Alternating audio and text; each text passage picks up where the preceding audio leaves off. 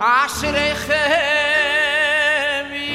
Yisro Asher Bochar Bochem Ke Vehin Chilchem Hawatoiro Yimidbor Matono Sisu Simchu Simchas Toiro Usnu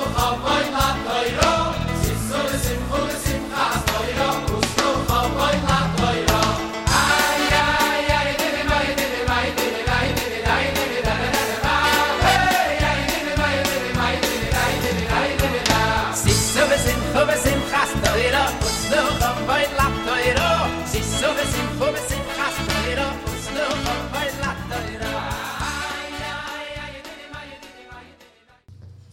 Okay, everyone. Good evening. Thank you for coming. First, tonight's class was dedicated by Izzy Bestamsky and family. This is in honor of the upcoming yard site of his sister Nechama Basia Bavram Yitzchak on the 16th day of Shvat. May her neshama have a very great aliyah to the greatest of heights. May she channel lots of bracha to you, Izzy, and to the entire Bestamsky family, and to her children. And only big brachas, revealed blessings, and also with a refuah shalema for Leah Freida Basima. May she have a complete refuah amongst Shar Choli Yisrael.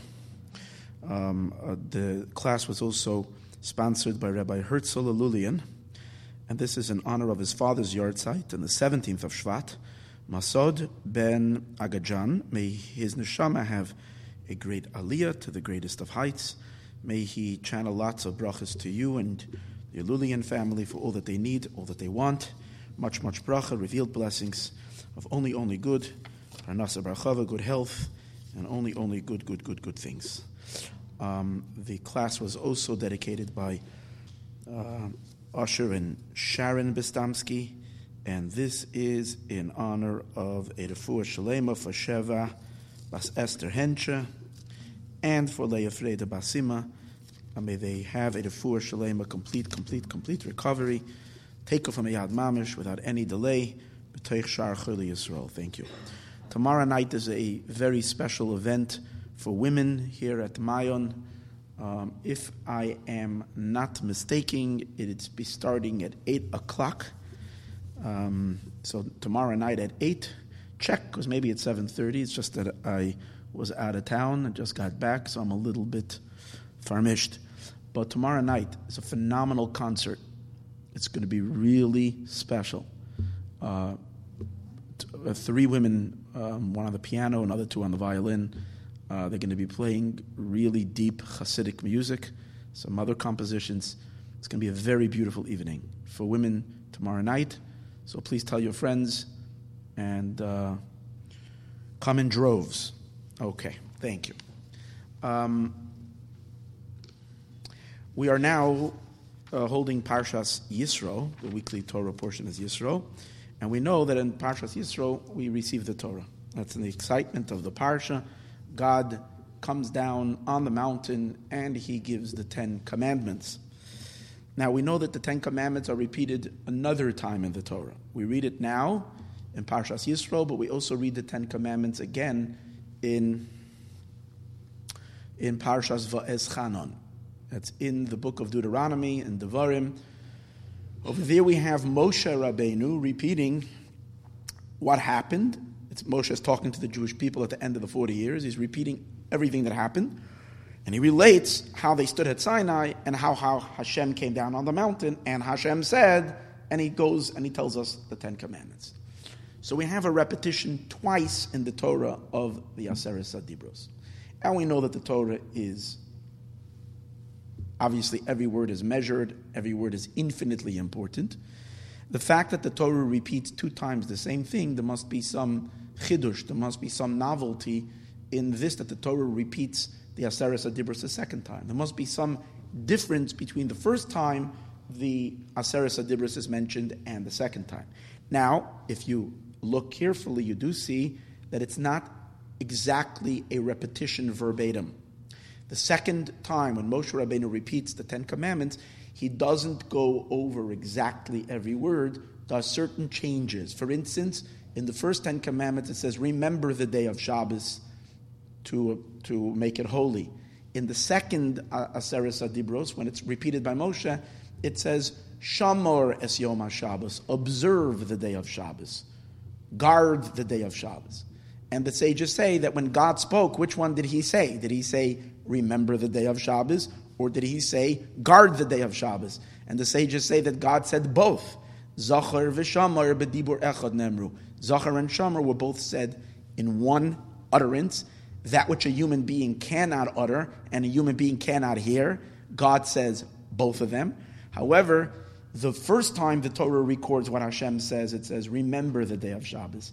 The second time the Torah records what Hashem said, through Moshe Rabbeinu, it says, Shamar, guard the day of Shabbos. And there are some other differences. Nachmanides discusses the differences that there are, and Kli Yakar and other, they point out many differences that there is between the first one and the second one. But we have to say that all those differences are reflections of something far deeper, meaning there is a core essential difference between the two times the Ten Commandments are stated. And these individual nuances that we hear, these are expressions of a deeper, essential differentiation between the first time and the second time. Now, since the Ten Commandments are not just the Ten Commandments, but the Ten Commandments encapsulate within themselves the entire Torah, as we know that Rabbeinu Sadia HaGoyin, one of the great Jewish rabbis, writes, and he shows us how in the words of the Aseres Adibros, in the words of the Ten Commandments, you can find all of the 613 commandments.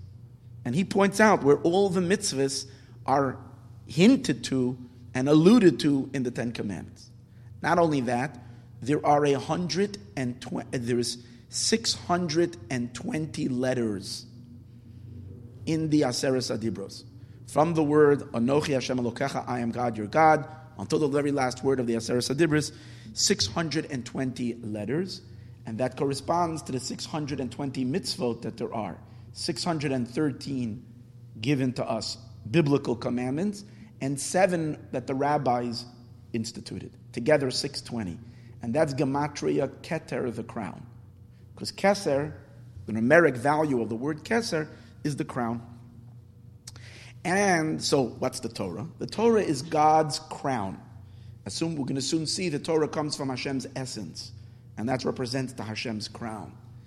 So, since the Torah is not just the Ten Commandments, but it's since the Ten Commandments are not only the Ten Commandments, but they are the entire Torah concentrate, and we have it repeated 2 times, so we have to say that this repetition of the Torah 2 times is reflecting or expressing something essential about the entire Torah. And that there is 2 very, very important elements of the Torah. They're not exactly the same. Because if it would have just been one theme or one idea, then it would have been related to us once.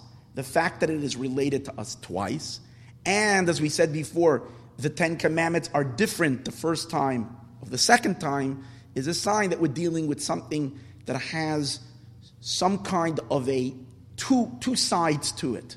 And one is expressed in the first 10 Commandments, and the other is reflected in the second 10 Commandments. And that's what we want to talk about tonight. What's the difference between the first one and the second one? So the simple difference between the 2 sets of the 10 Commandments, on the most simplest of levels, is that the first time the Aseres Hadibros are mentioned, the first time the 10 Commandments are mentioned, it is God speaking. Vayadaber Elokim es kol hadvarim or Eila leim, or God spoke all these words directly from Hashem. No intermediary, nobody in between. Hashem is speaking, the Jewish people. Like the Torah says, that you merited to hear God speak. That's awesome if you think about it. It's crazy. It's crazy the idea that not too long ago, just about over 3,000 years ago, we or our grandparents, and we know that all souls were all part of it, stood at the foot of a mountain and we heard the voice of God directly being spoken. We heard Hashem's voice thundering across the world as the words, as Hashem told us, the Ten Commandments. It didn't come, it came through Hashem himself. And it says that we couldn't understand it. It was too intense, too powerful. It then needed to be repeated a second time. It was repeated the second, because when Hashem said it, he said all the 10 commandments all in one shot. Boom. Like only God can speak 10 utterances in one omission, as he gave them all out, all 10 commandments. We, the Jewish people, and then we absorbed the sound, but we couldn't understand the content. So then Hashem repeated it a second time, in which it says the first 2 we heard from God, and then the last 8 was just too much we heard from Moshe.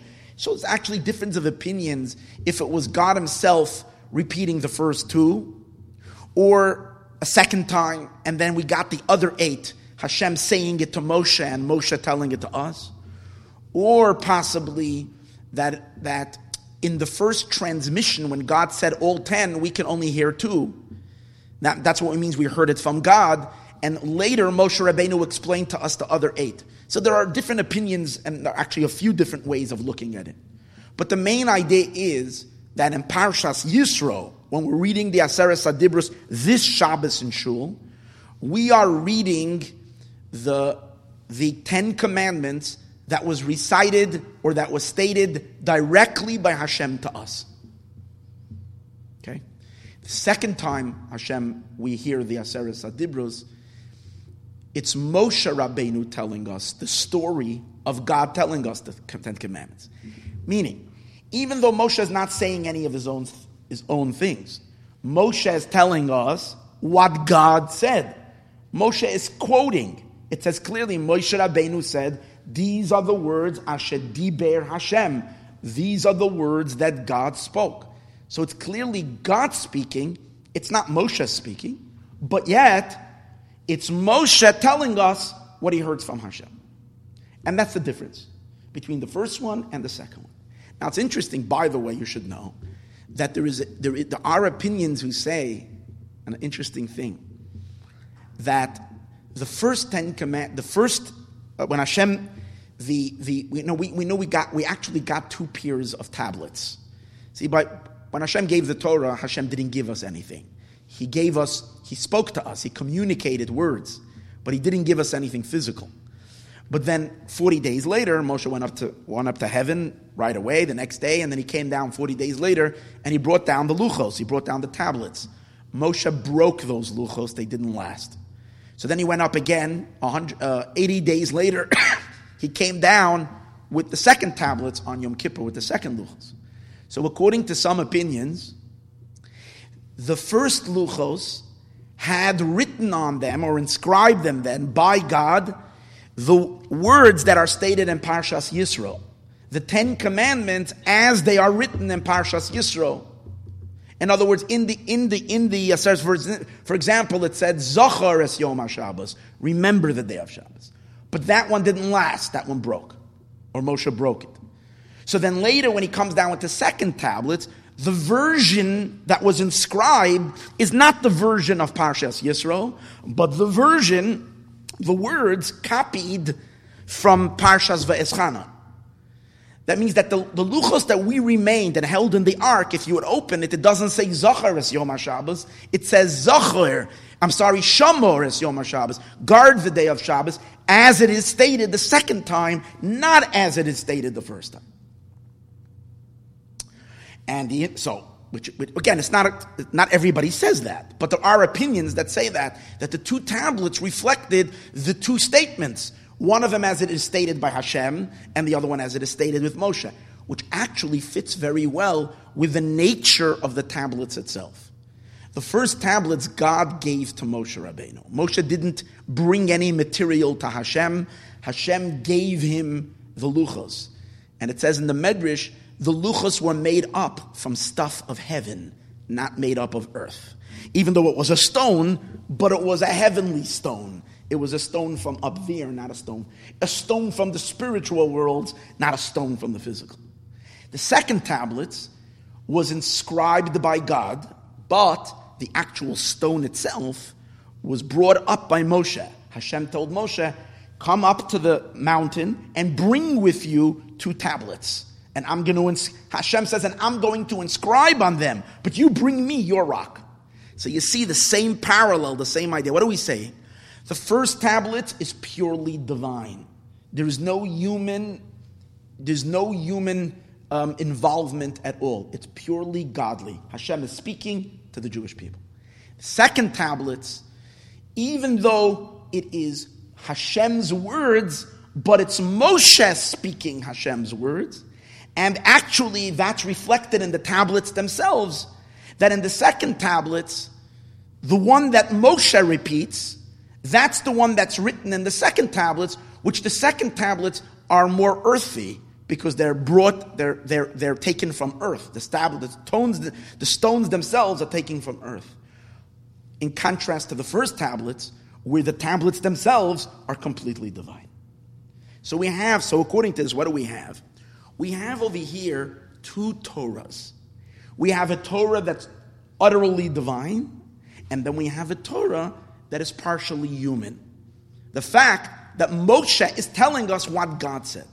Because as we said earlier, the 10 Commandments are not just the 10 Commandments, they reflect the entire Torah.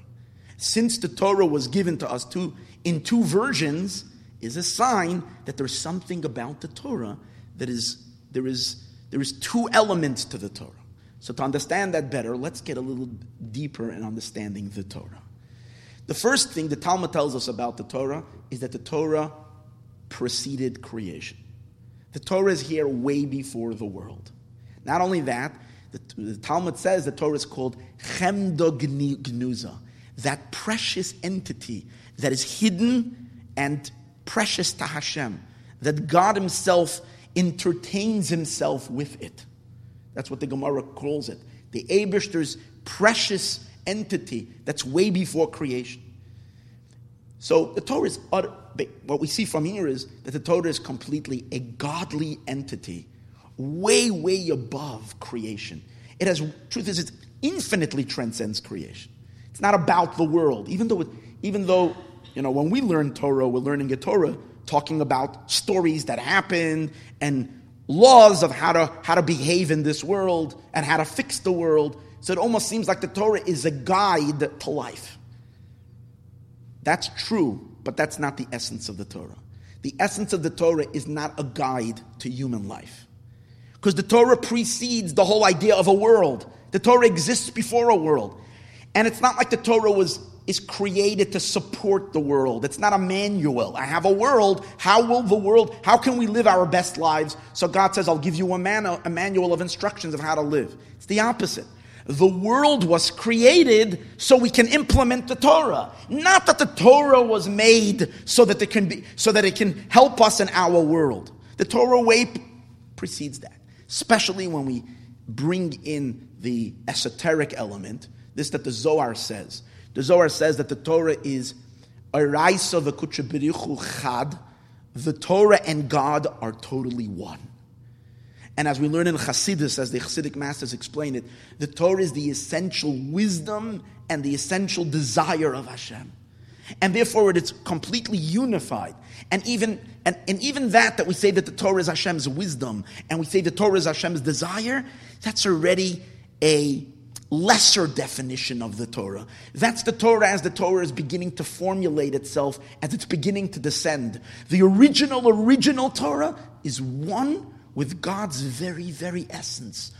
Prior to any determination or definition of any defining factor, even to say that Hashem has a will or Hashem has a wisdom, even deeper and deeper and higher than that, the Torah is one with the quintessence of God himself.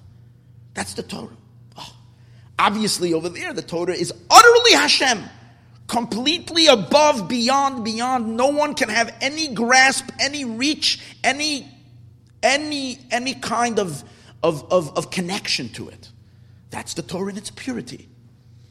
But then the Torah makes a journey. This is the second part of the Torah. The Torah makes a journey, and the Torah begins to descend as it evolves into our reality, into the world. And where does it come down? It passes through all of existence, all the myriads realms of creation. And as it descends, it applies to every reality. And we can say, in other words, it fixes and elevates and purifies every realm that it comes down. It kind of adapts to that world and shines incredible light in that world. So to speak, the enlightenment of that world. But it continues its journey. It doesn't stop. And as it continues to lower itself and to apply itself lower and lower and lower and lower and lower and lower, until it comes down as a guide to physical life for physical human beings, of how to live day-to-day living. It becomes down literally as an instruction manual of how to eat, how to sleep, how to walk, how to do business, how to involve in every aspect of our life the Torah speaks of. That's the Torah's journey. That's the descent of the Torah. And then it kind of formulates as a story about physical people, Avram and Sarah and Yitzchak and Rivka and Yaakov. That's a garment. That's the Torah kind of manifesting in our reality. Its real neshama is infinitely higher. And that too is also only a garment for an infinitely higher Torah. And so it goes higher and higher and higher until the Torah is perfectly one with God himself. So what do we have over here? Two Torahs. We have a Torah in its essence, one with God. Then we have a Torah descending to man. And not only is it sent to man, when the Torah comes down, the Torah becomes so much ours that there's a rule. The rule is that we have authority over the Torah. So it's like a very, very, very, very interesting dichotomy over here. On the one hand, the Torah is, no one can understand it, no one can reach it, because it's beyond any type of sophistication. The Torah is infinitely higher than that, because it's one with God. No one can know God. But on the other hand, it comes down, so much does it come down, that the sages say Torah is not in heaven. And in heaven, they can't even decide any Torah law.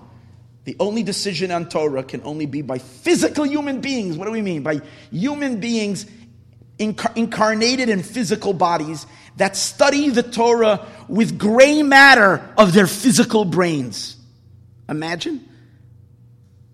Do we realize what we're just saying? How, what kind of wisdom, what kind of knowledge do we have when the knowledge is coming from a physical brain, which is, as I said before, the physical matter, substance of the physical brain. I mean, even if you're very, very smart, you're still very, very limited by a physical brain. And guess what? We down here have the authority over the Torah, because the Torah is not in heaven. Not only that, we human beings who study the Torah, understand the Torah, apply the Torah, we're supposed to do something with the Torah. What are we supposed to do? We're supposed to fix our entire planet. What's this? Which planet? Not some spiritual, very refined world. The coarsest world. The world with all of its problems. The world with all of its ferocious monstrosities that we have in our world. All the evil, all the problems, all the hardships, all the darkness. That world we need to fix with the Torah. So we're using it kind of like as a toolbox to fix the lowest of the low. And which Torah is it? Which Torah is it? The very same Torah that's the essence of God. Wow, that's crazy. Just to think about. So what are we really doing over here? What are we seeing over here? The Torah is like the super coolest thing. It's the highest of the high, higher than everything, yet it applies to the lowest of the low. Now, from these two elements of Torah being unknowable, no one knows the Torah, no one can grasp it, it's beyond because it's one with God. And yet, on the other end, the Torah descends down to this world for us to study it, assimilate it, understand it, and apply it. that has an effect on the way, being that Torah essentially has these two dimensions to it, that reflects in the way we study Torah. That means in our Torah study, it has to reflect this awesome paradox. On the one hand, when we learn Torah, we have to have an unbelievable sense of awe that we are probing something that is utterly beyond us. If we think at ever that we can play with the Torah, that we can manipulate it, that we can say, I think, if we think we can play with it, we have no clue what we're dealing with. This is untouchable. Torah is absolute. It's God. You think you can tweak God? You think that because you don't understand, you'll take a little screwdriver and scratch out or take out one or two screws from God? Are you crazy or something? So to mess with the Torah? What is the Torah? It's one with God himself. We can't tinker with God. That's why when we learn Torah, we make a blessing on the Torah and we say, we bless God, we bless you, Hashem, that you gave us your Torah. And we recognize that we understand zero, nothing. And so much so that let's say you know that you don't understand Hebrew. You don't understand Hebrew. But you want to study Torah, but you can't, but you don't have an English translation. And you don't have Wi-Fi and your internet is not working, so you're really stuck.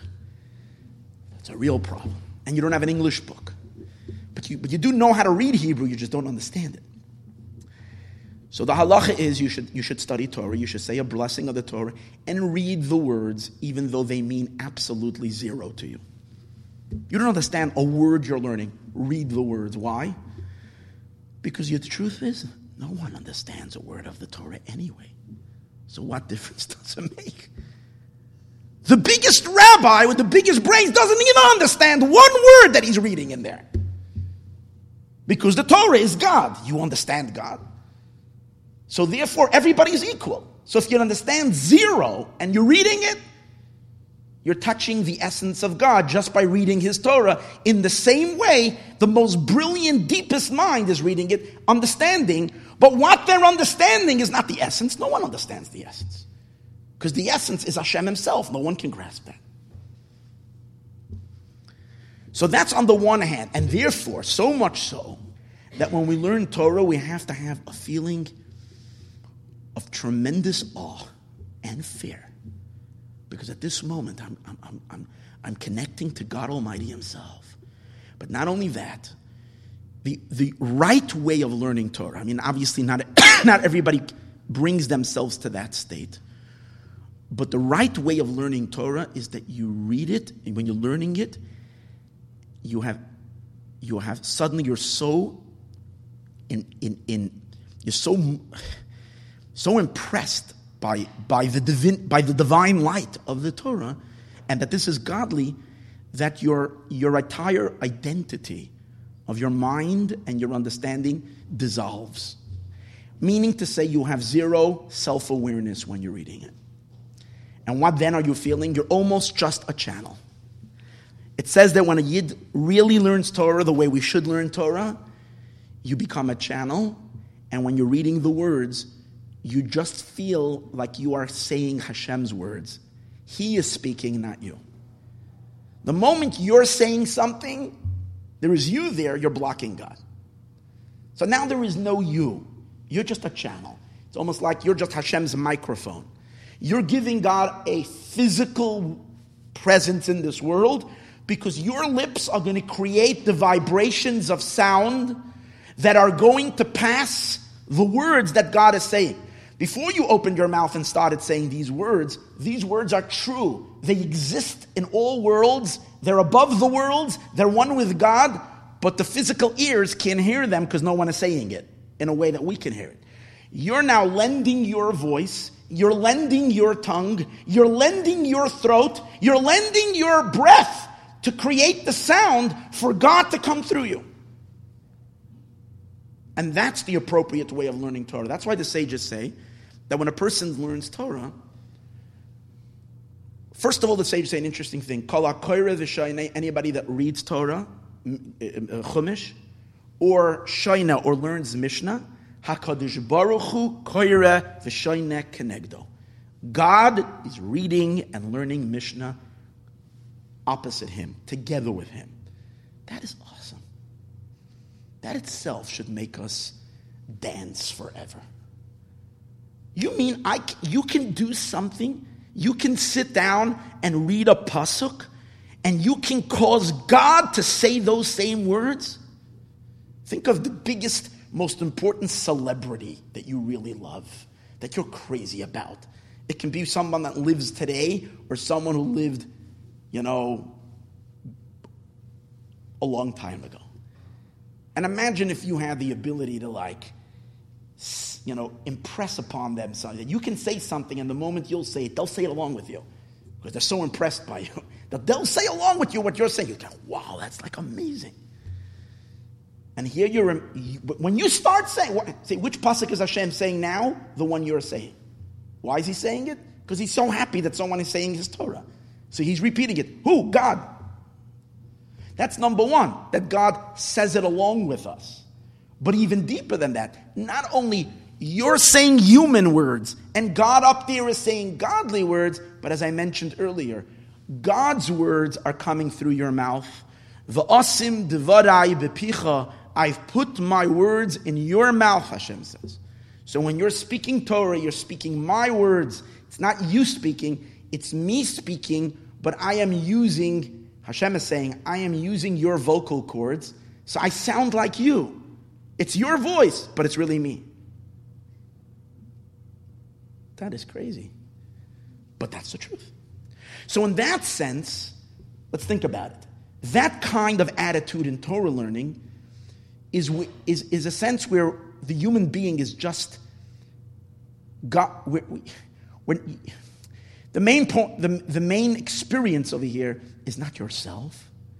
The main experience over here is that God is passing through me. He's passing through me.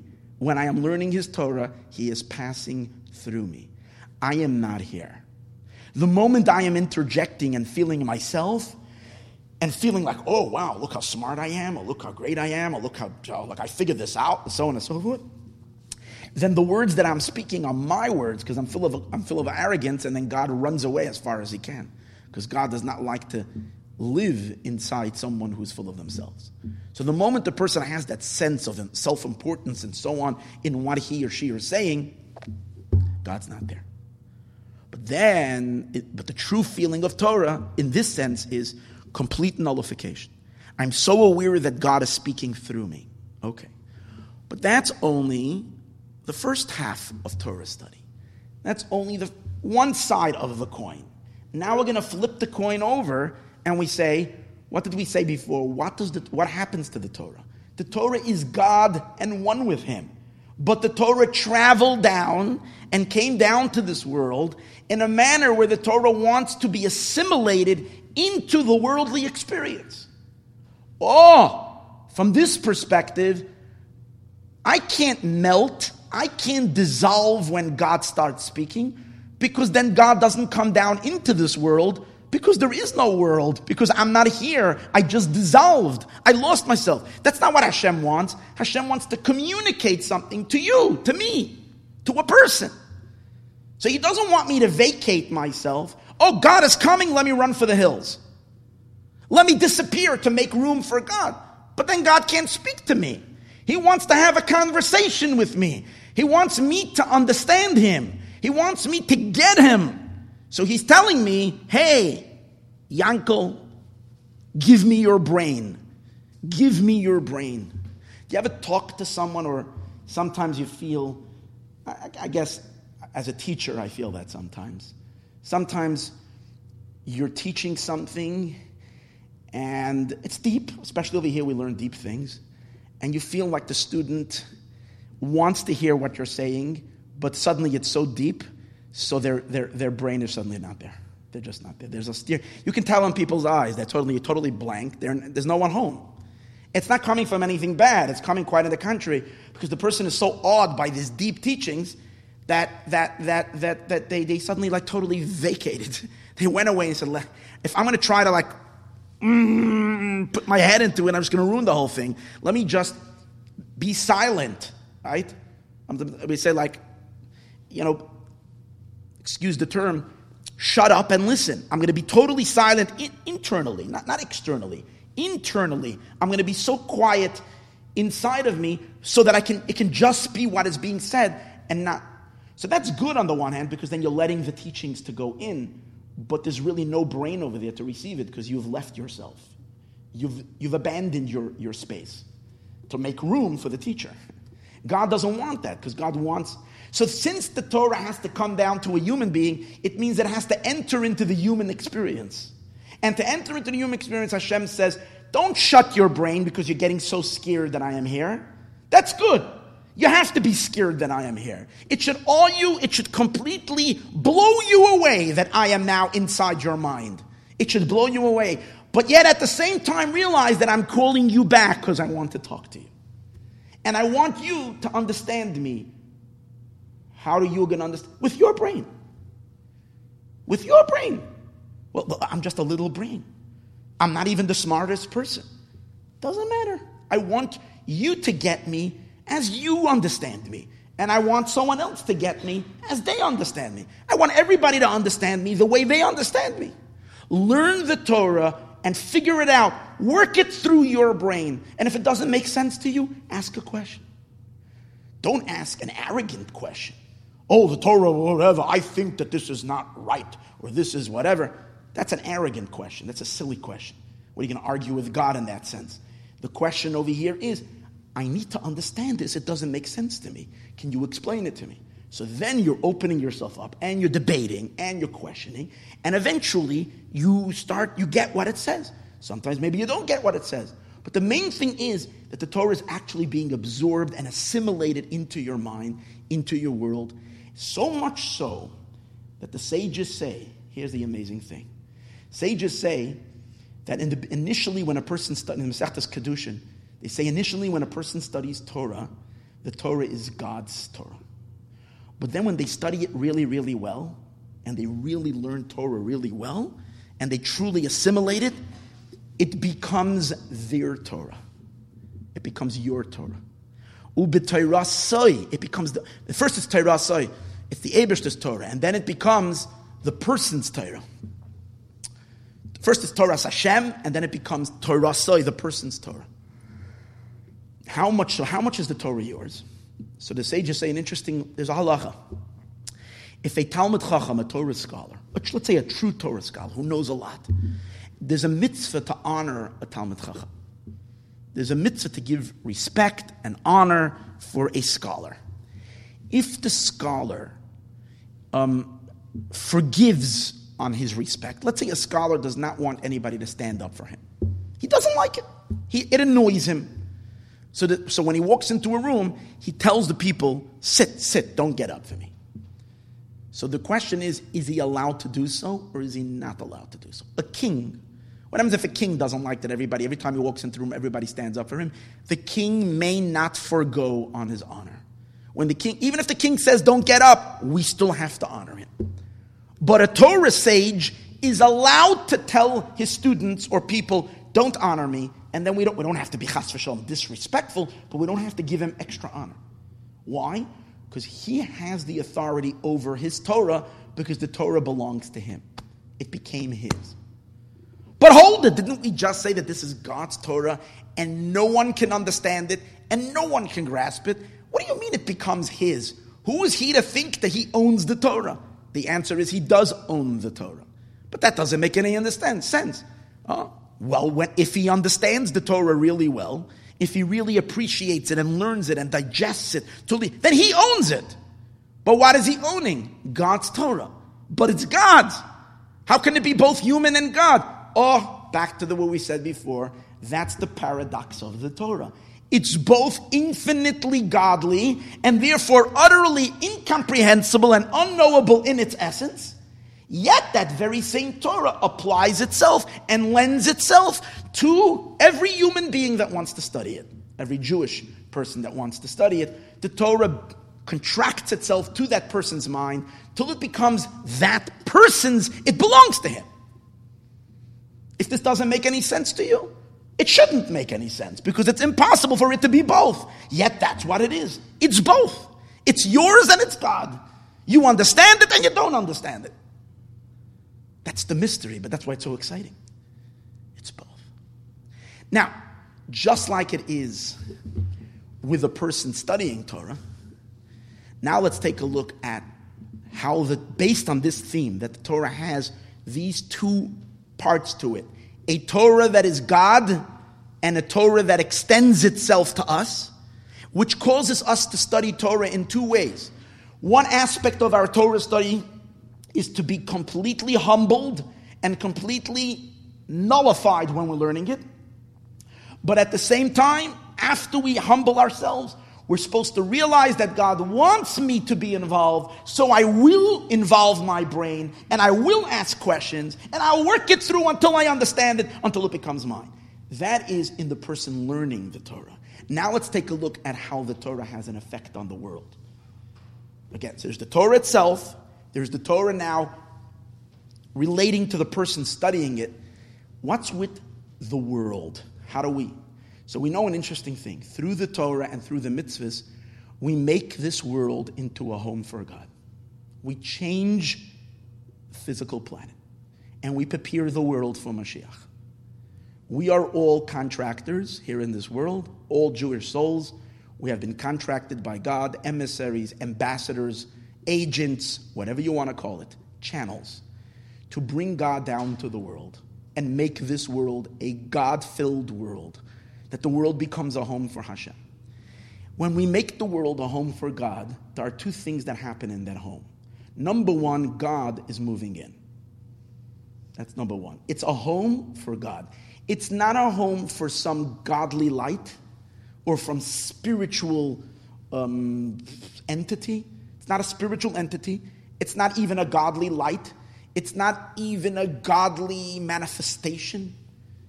It's not anything godly. It's God himself. As much as God is God, that's what we're talking about. That essence of Hashem lives. That's what it means, a home. A home is a place where you live. Not some expression of you lives in your home. In your office, an expression of you dominates your office, not you. What do I mean by that? If you're a doctor, for instance, when you're in your office, your doctor part of you is there. Your essence isn't there. Because you're behaving only like a doctor when you're in your office. You're not being, let's say whatever your name is, You're not being Isaac, the good old buddy of mine, Isaac, because you don't behave that way in the office. You're your professional self. So you are a certain projected element of yourself in your office. If a person has a few professions, he's a doctor in the morning and a lawyer in the afternoon. So it's two different offices. In one office, he is projecting his doctorishkeit, if you can say, and in the other office, he is projecting his lawyer side of what makes him a lawyer. But what's the difference when he comes home at night? When he comes home at night, it's not the doctor coming home. It's not the lawyer coming home. Because when his little 3-year-old goes running out to greet his daddy, it's daddy coming home. And who is daddy? Daddy is not a doctor or a lawyer. Daddy is daddy. The entire daddy. You understand? That's unique about a home. A home is where you are, not anything about you.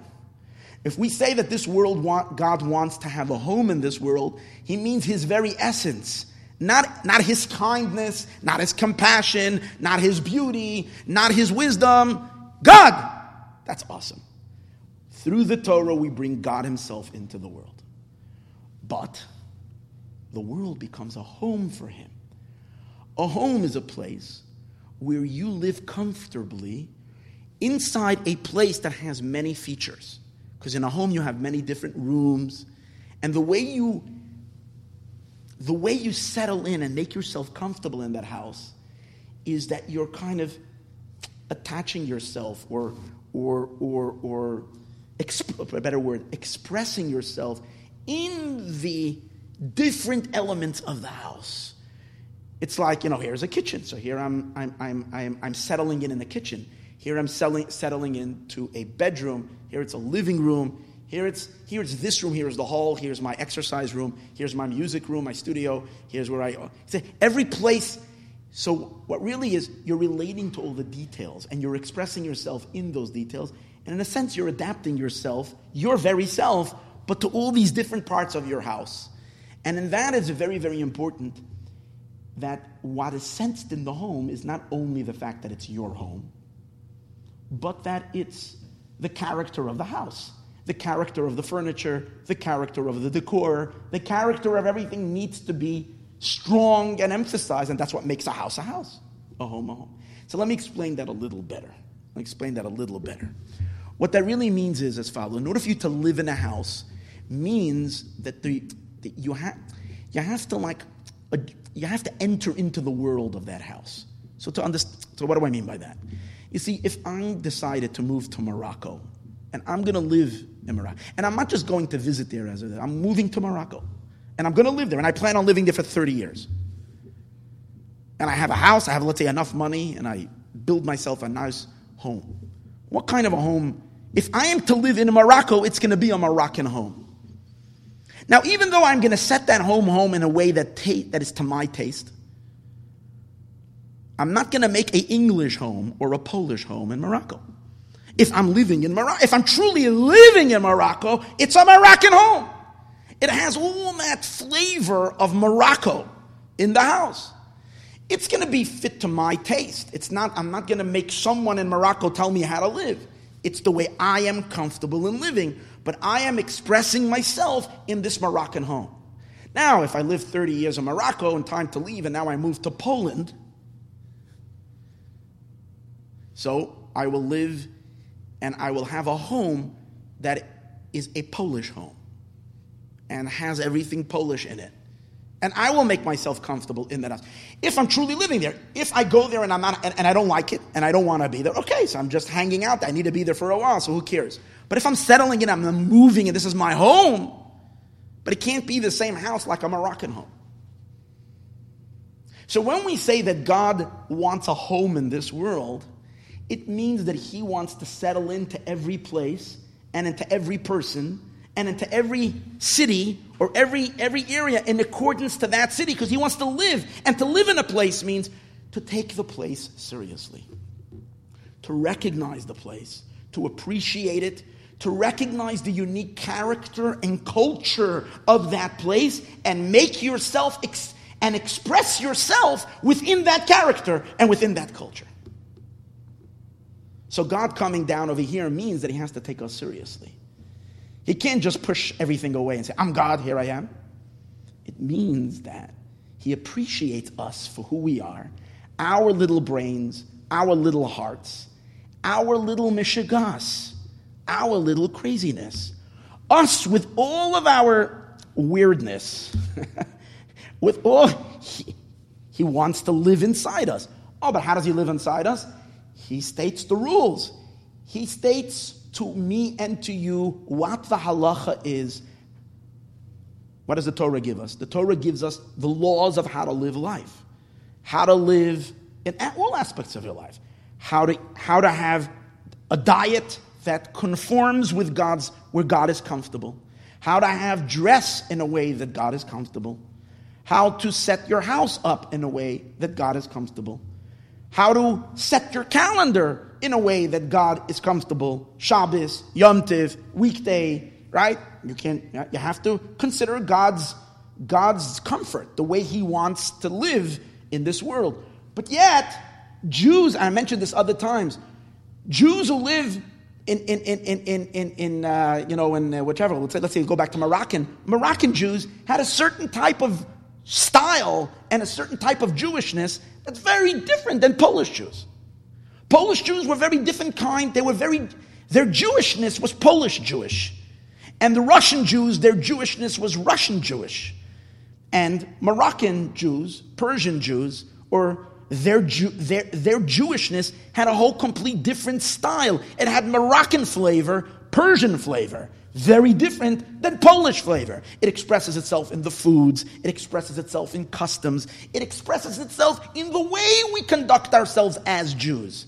Each place with its character, because God is settling into our reality. And if he's settling into our reality, he wants to be assimilated in our reality. But what is common with the Polish Jews and the Moroccan Jews and the Jews across the what's common? Common is they're all keeping the same Torah. It's all Pesach. It's all the same laws. It's a little different because the rabbis minhagim, but generally it's the same, yet it's so different.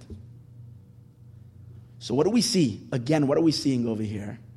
In this application of God to the world, we're making a home for God himself. But where are we making it? In our world. In our world means he has to enter into all the details and all the unique personalities of every person and everything. God wants to blend with each and every one of us. That's what it means he's at home. But who is there? It's him. How do we combine these two things? To have God himself and to have a world with all of its details expressed. How do we merge these two things? It begins with these two parts of the Torah. Since the Torah has within it one side of the Torah is what? It's God himself. The other side of the Torah is that it comes all the way down and it applies itself to all aspects of life and to all the considerations. And by the way, the Torah itself says that many, many things, the Torah says, how do you decide what is the law? You have to see what is the custom of the place. If I sell, for example, the law of the Torah is, if I sell you a house, what's included in the house?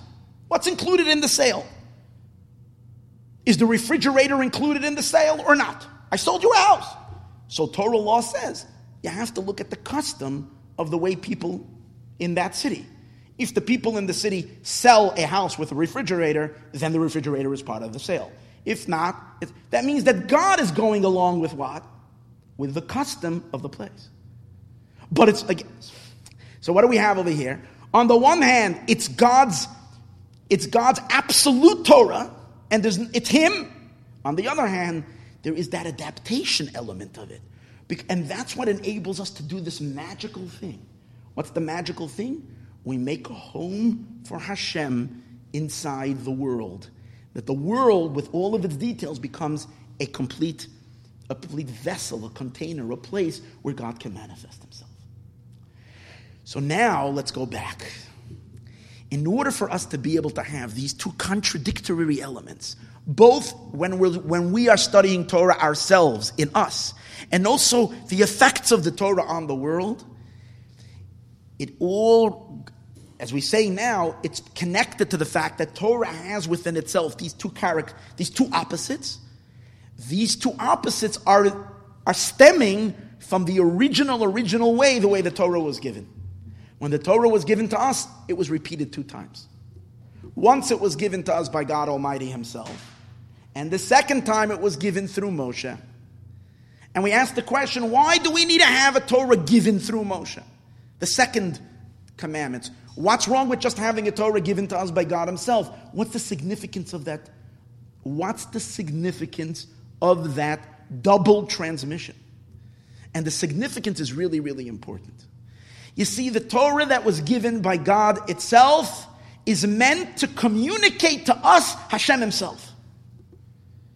If we would never have heard the Torah from God Himself, but we were to hear the Torah only through Moshe, but not through God Himself, then we would never really be receiving in our Torah. We wouldn't be receiving God Himself. We would be receiving God as He is shining in Moshe's neshama. What now? Let's understand something. Moshe's neshama is the purest possible. And Moshe's neshama is a conduit for God. That was the whole content of last week's shir. The content of last week's shir was about how the greatest tzaddikim are totally one with Hashem. They're one with Hashem, but yet they are contracted and they are defined with certain definitions. Because Hashem, as He emanates into their neshama and into their body, Their body has a certain character, has a certain definition. Their soul also has a character and a certain definition. Within that is the pure light of Hashem. So let me just explain that for one moment. A very, very important concept. We say that Moshe Rabbeinu is the mediator between Hashem and the world, between Hashem and the Jewish people. It says in the pasuk, "Anochi oimed bein Hashem beinechem ubein Hashem Elokechem." I think that's the words. I stand, Moshe says, between God and the Jewish people. So what's the significance of Moshe standing there? The explanation, it says that Moshe is the mediator. Through him, God comes to us. But what's unique about Moshe's mediation is that when Moshe mediated, Moshe had zero self-awareness when he gave over Torah. When Moshe gave over the word of God, Moshe didn't have any self-awareness in that. He wasn't even aware that he is standing there. He was just a vehicle, a transmission. You know what it's like? It's like you have a huge tank and you have a small cup. And if you want to pour water from the tank into the cup, you have a problem. Why? Because the big tank is going to just overwhelm the cup, blow it away. So what do you need? You need a spout. Now, is the spout doing anything to the water? It's the same exact water. It's not like the spout is taking in the water, redefining the water, processing it, drinking it, absorbing it, and then spitting out new water. And that's the water that goes into the cup. That's not what a spout is doing. That's what a student does. When a teacher teaches a student, let's say you're going to go home after this class, and you're going to say, wow, I liked certain ideas that were said at this class, and you want to share it. You're probably not going to give over what I said. What you're going to give over is, you heard what I said, you processed the information, you processed it, and once you process it, it's going to take on your flavor of the way you think, and that's what you're going to give over. So what you're giving over is not exactly what you heard at the class. What you're giving over is what you understood of the class. Moshe Rabbeinu, when he spoke to us, did not do that. Moshe Rabbeinu was a pure transmission. As I said earlier, he's a microphone. God used his vocal cords to speak to us. So it was the purest transmission. He didn't in any way translate. He was just Hashem's words coming through him. True. However, he was still a spout. He still is a spout. What does that mean? The water did change a tiny bit when it goes into the spout. What's its change? The fact that it's a narrow flow as opposed to a huge, big, infinite water. It's now a narrow flow. The proof is, if the spout wouldn't change it at all, I don't need the spout. Why do you need a spout? If it's not doing anything, why do I need the spout? The fact that I need the spout is a sign that the spout is having some impact on the water, even though it's not really changing the water. It's not changing it at all, but yet it still has an effect. So when Moshe gives us the Torah, as pure and as holy and as godly as it is, it still has some effect. Why? Because the very fact that the Jewish people couldn't hear it from God, when they heard the Torah from God, they died. Their souls left their bodies. And they said, we can't hear it. We want to hear it through Moshe, is a sign that Moshe is having some diluting effect on the Word of God. For that reason, we couldn't hear the Torah just from God, just from Moshe, because then we would be getting a diluted version, even though it's diluted only in the sense that it's making it, acceptable to us. But still, it's a dilution. And we need to receive the Torah from God's essence itself, because the whole point of Torah is to give us Hashem's essence into the world, into us and into the world. So we need to be able to receive it directly from Hashem himself, not through any spout. That's why the first time Hashem spoke, he spoke even though no one understood a word he said. But we heard the words coming from God, and it entered into our souls directly from God. So what? So we can get the Torah in its purest form, as it is absolutely one with the Eibishter himself, with God himself. But the problem is, that kind of Torah can never be assimilated into us. that kind of Torah will destroy us. That kind of Torah negates us. That kind of Torah just blasts our minds. We said before, the best we can do with that Torah is just silence our brains, silence our hearts, silence our entire cognition, our kind of consciousness, and just be a passive conduit. But then we're not there. God is not having a relationship with us. He is here, but we're not here.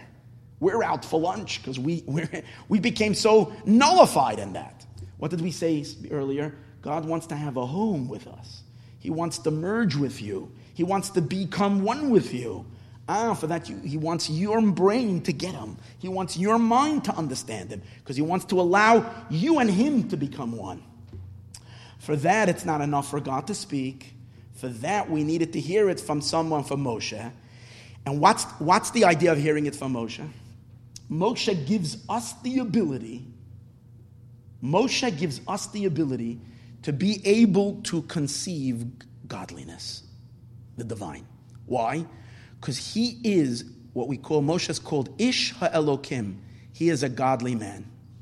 What is the uniqueness of Ish HaElokim? What does it mean, a godly man? A godly man means that he's on the one hand a man, and on the other hand, he is one with God.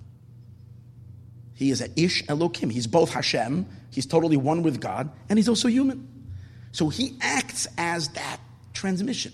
He can take something godly and lower it down to the human. So since we heard it from Moshe, who's an Ish Elokim, that gives us the ability to learn Torah and understand it. Without Moshe Rabbeinu giving us the Torah, we can study Torah. But then it would just overwhelm us. Then it would just negate us. Then it would just be Hashem, not us. When we learn Torah, we have to merge with Hashem. And become a space, and have the ability that we and Hashem should become one. And then, from our experience within ourselves, we can do that with the world as well, with everything in this world. We can make when we apply the Torah to the world, we can make the entire world into a home for God. And we have these two opposites.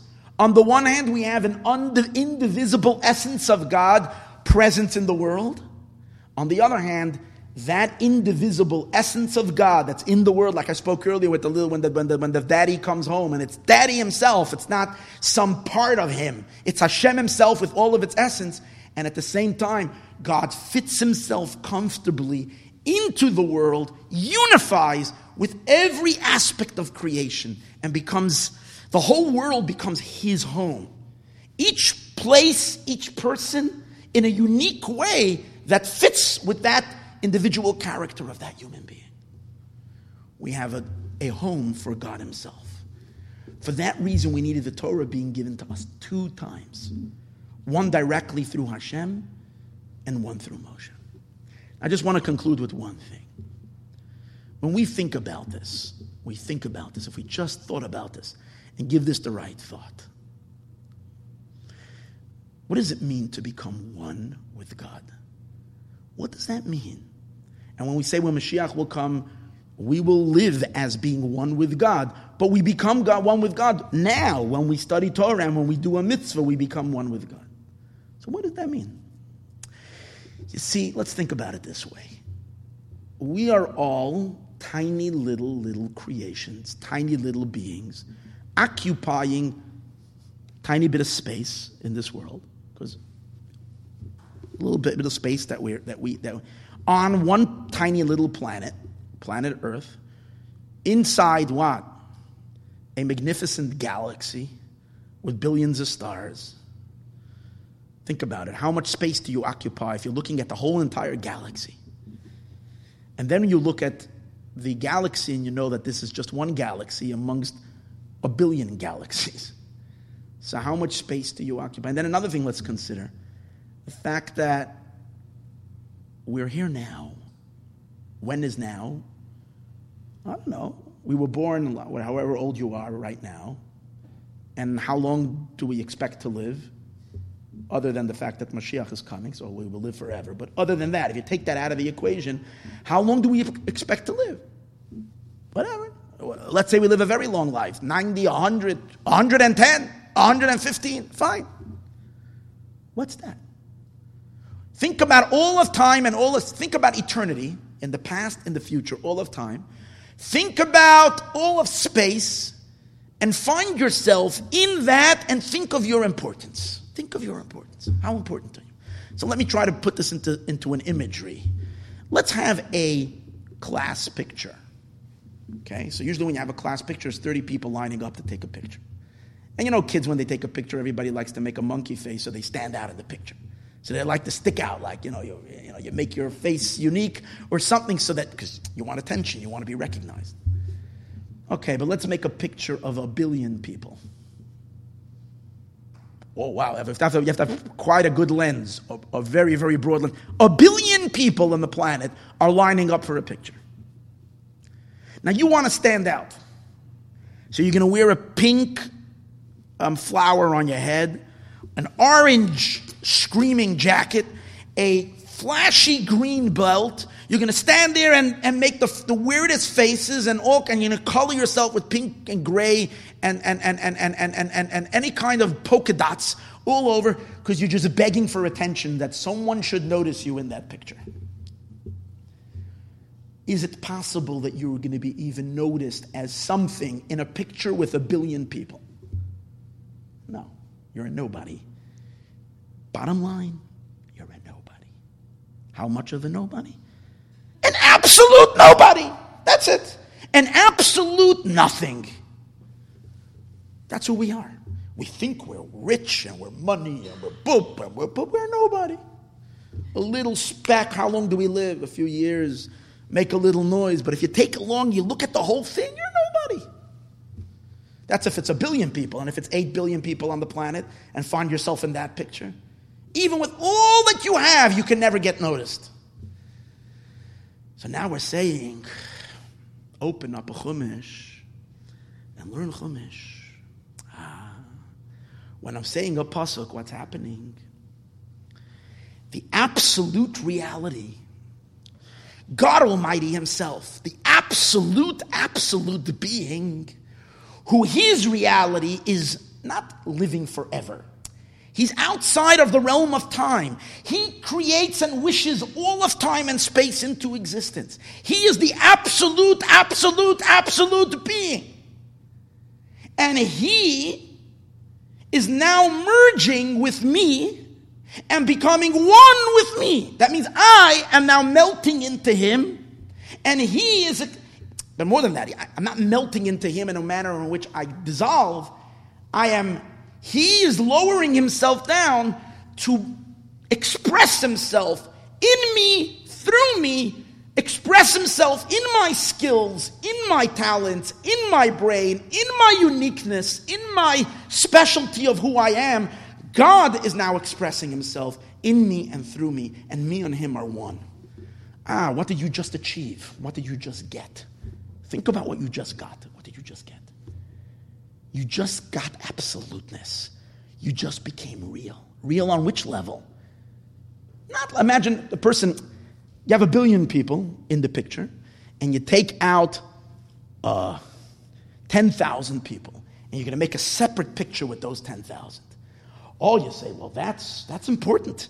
I was selected from the billion, and now it's only 1 in 10,000. And then in that picture, everybody's already more noticed. I'm somebody. Oh, then you're taken out from the 10,000, and you put into a picture of 1,000. Wow, these are really special people.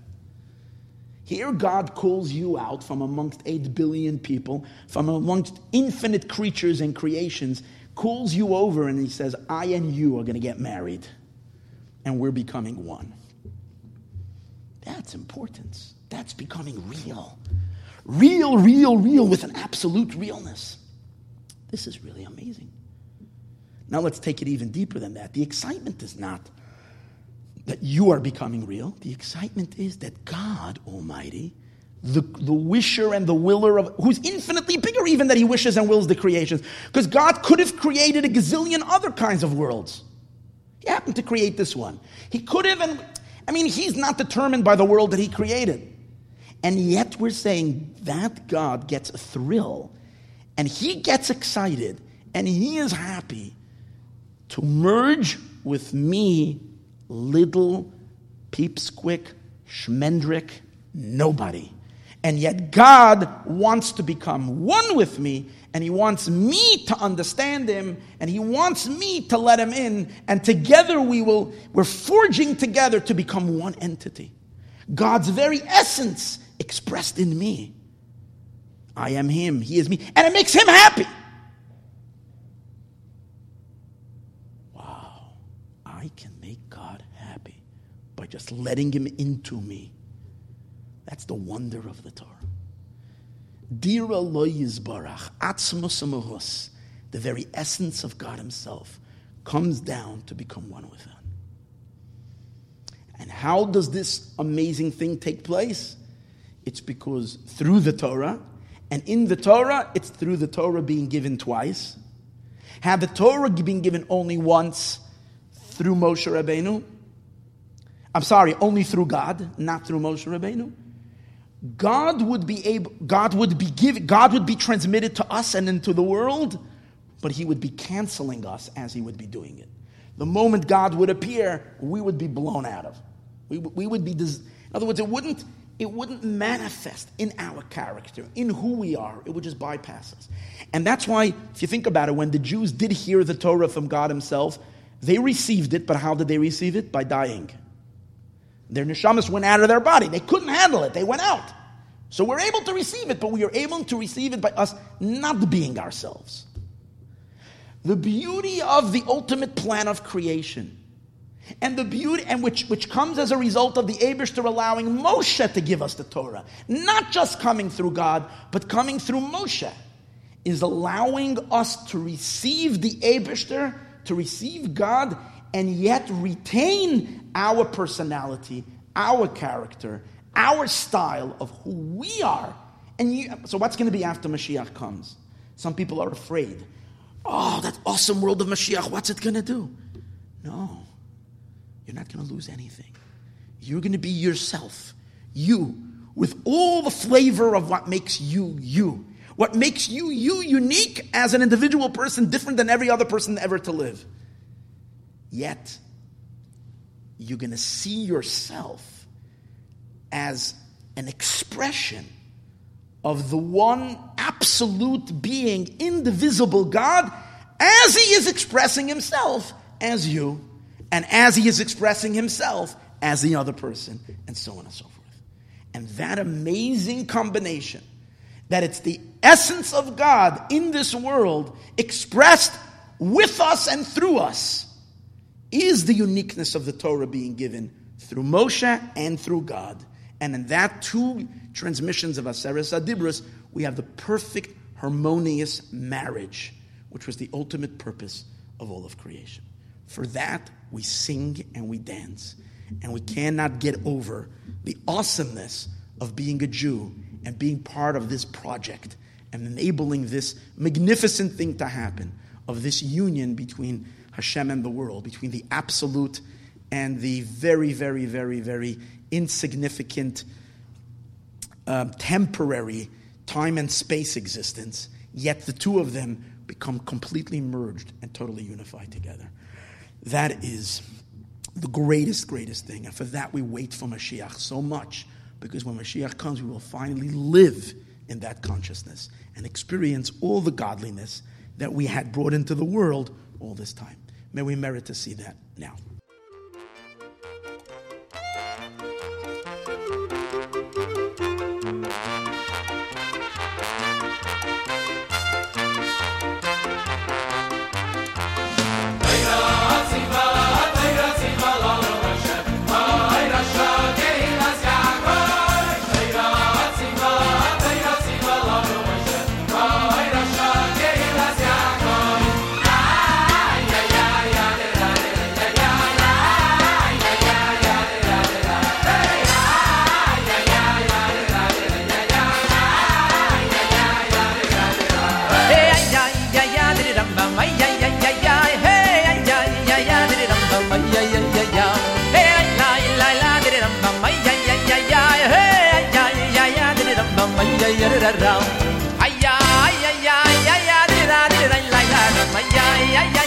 Ay,